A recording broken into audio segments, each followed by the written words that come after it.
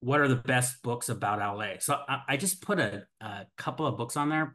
I know there are several more, but Hmm. this to me, so we could talk about Day of the Locust. I'm not putting it on the list because I don't think it's that, personally, I don't think it's that good. I know Jay really loves Day of the Locust. Oh, but like there's another one, My Dark Places. You write that down. Um, My Dark Places is awesome. But my favorite LA book, a book about LA, a novel, it's a novel. These are all novels, is Ask the What? Dust. It's called Ask, Ask the Dust. Ask the Dust.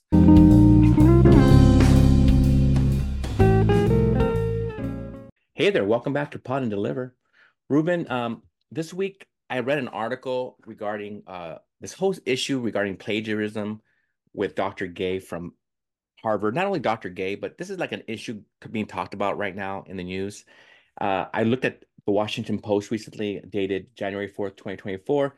The title is The Plagiarism Allegations Against Ex-Harvard President Claudine Gay Explained. This article, Ruben, dealt with the different writers who were affected by Ms. Gay.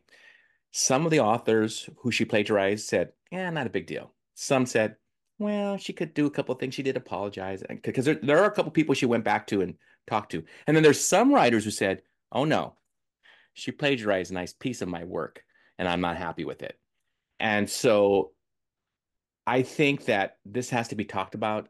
I'm not sure if everybody knows about plagiarism. I've been talking about plagiarism, Ruben, in my classes recently, and explaining what it is. Talk to my students and saying, hey, you know what? Cheating and plagiarism is a type of cheating, right? There's all types of cheating, but plagiarism is actually taking a piece of work and saying it's your own without giving credit. And how do we do credit? We go ahead and we put quotation marks. We refer back to the end of the paper in our citation piece, and we give credit where credit is due. And we're finding out in the news, Ruben, that there's a lot of other people who are doing this or being there's others who are like whistleblowing, right? Telling, hey, this author or this president did this or this person did this. And it's becoming really big. I know for me, Ruben, I remember one time I cheated. I'm very embarrassed by this actually. I cheated in college. I wrote a word in my hand. Yeah, and my professor caught me. Scandal. I wrote a word. I'm embarrassed by it. I just want to be honest. I'm not gonna lie here. I wrote a word, and I remember that word, Ruben, just opened up doors in my mind. Okay, it Yeah. just like it was a God gift word. Just help me, just help me. I don't care. It was cheating. So at the end, the professor talked to me and said, "What do you have there?" And he talked to me about it, and I was just so embarrassed, so just I told myself that will never happen again. I don't care if that one word opened up doors. I better figure out how to open doors another way. And so I shared that with my students this week, actually. I said, you know what, I did this. I'm embarrassed, but you guys, I could have been kicked out of the school, and I wasn't. I was very fortunate by this professor who was very kind to me. And so I have to just be upfront. And I think that people do that sometimes and they're not upfront and say, hey, well, but if you get caught, if you've done wrong, like Miss Gay, hey, own up to it. She didn't own up to it. She actually was dismissed by Harvard.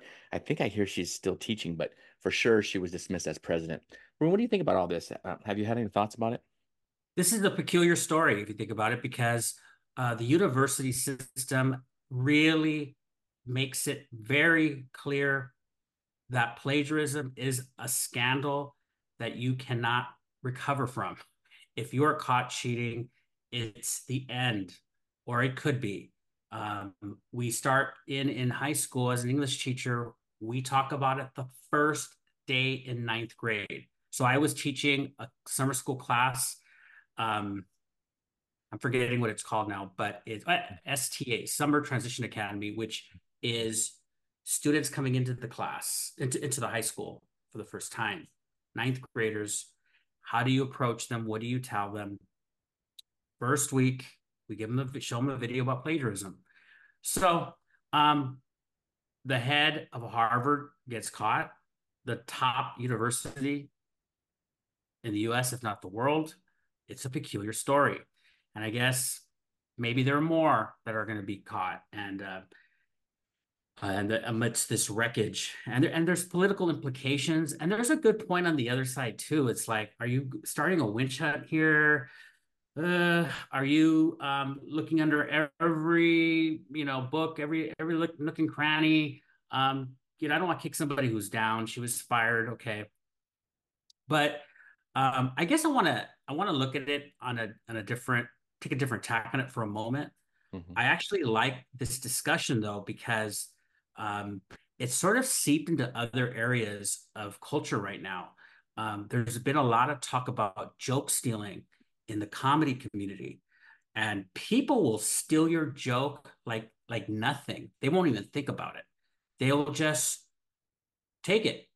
And a lot of times it's these big name comics who can take from you and with a wink and a nudge to you say, hey, don't say too much and I might put you on my bill or just shut up because I might squash you. Now that's the implication. And obviously everybody's seen the Cat Williams video by now, but this has been going on. And it's nice that we start to talk about it and we start to see, wait a minute, you can't do this. Why? And I'm starting to think people don't think much about stealing. Like they think theft is just your personal physical item, but we need to start talking about intellectual property, that thing that is not physical sometimes, but it's your own ideas. And maybe students have forgotten that.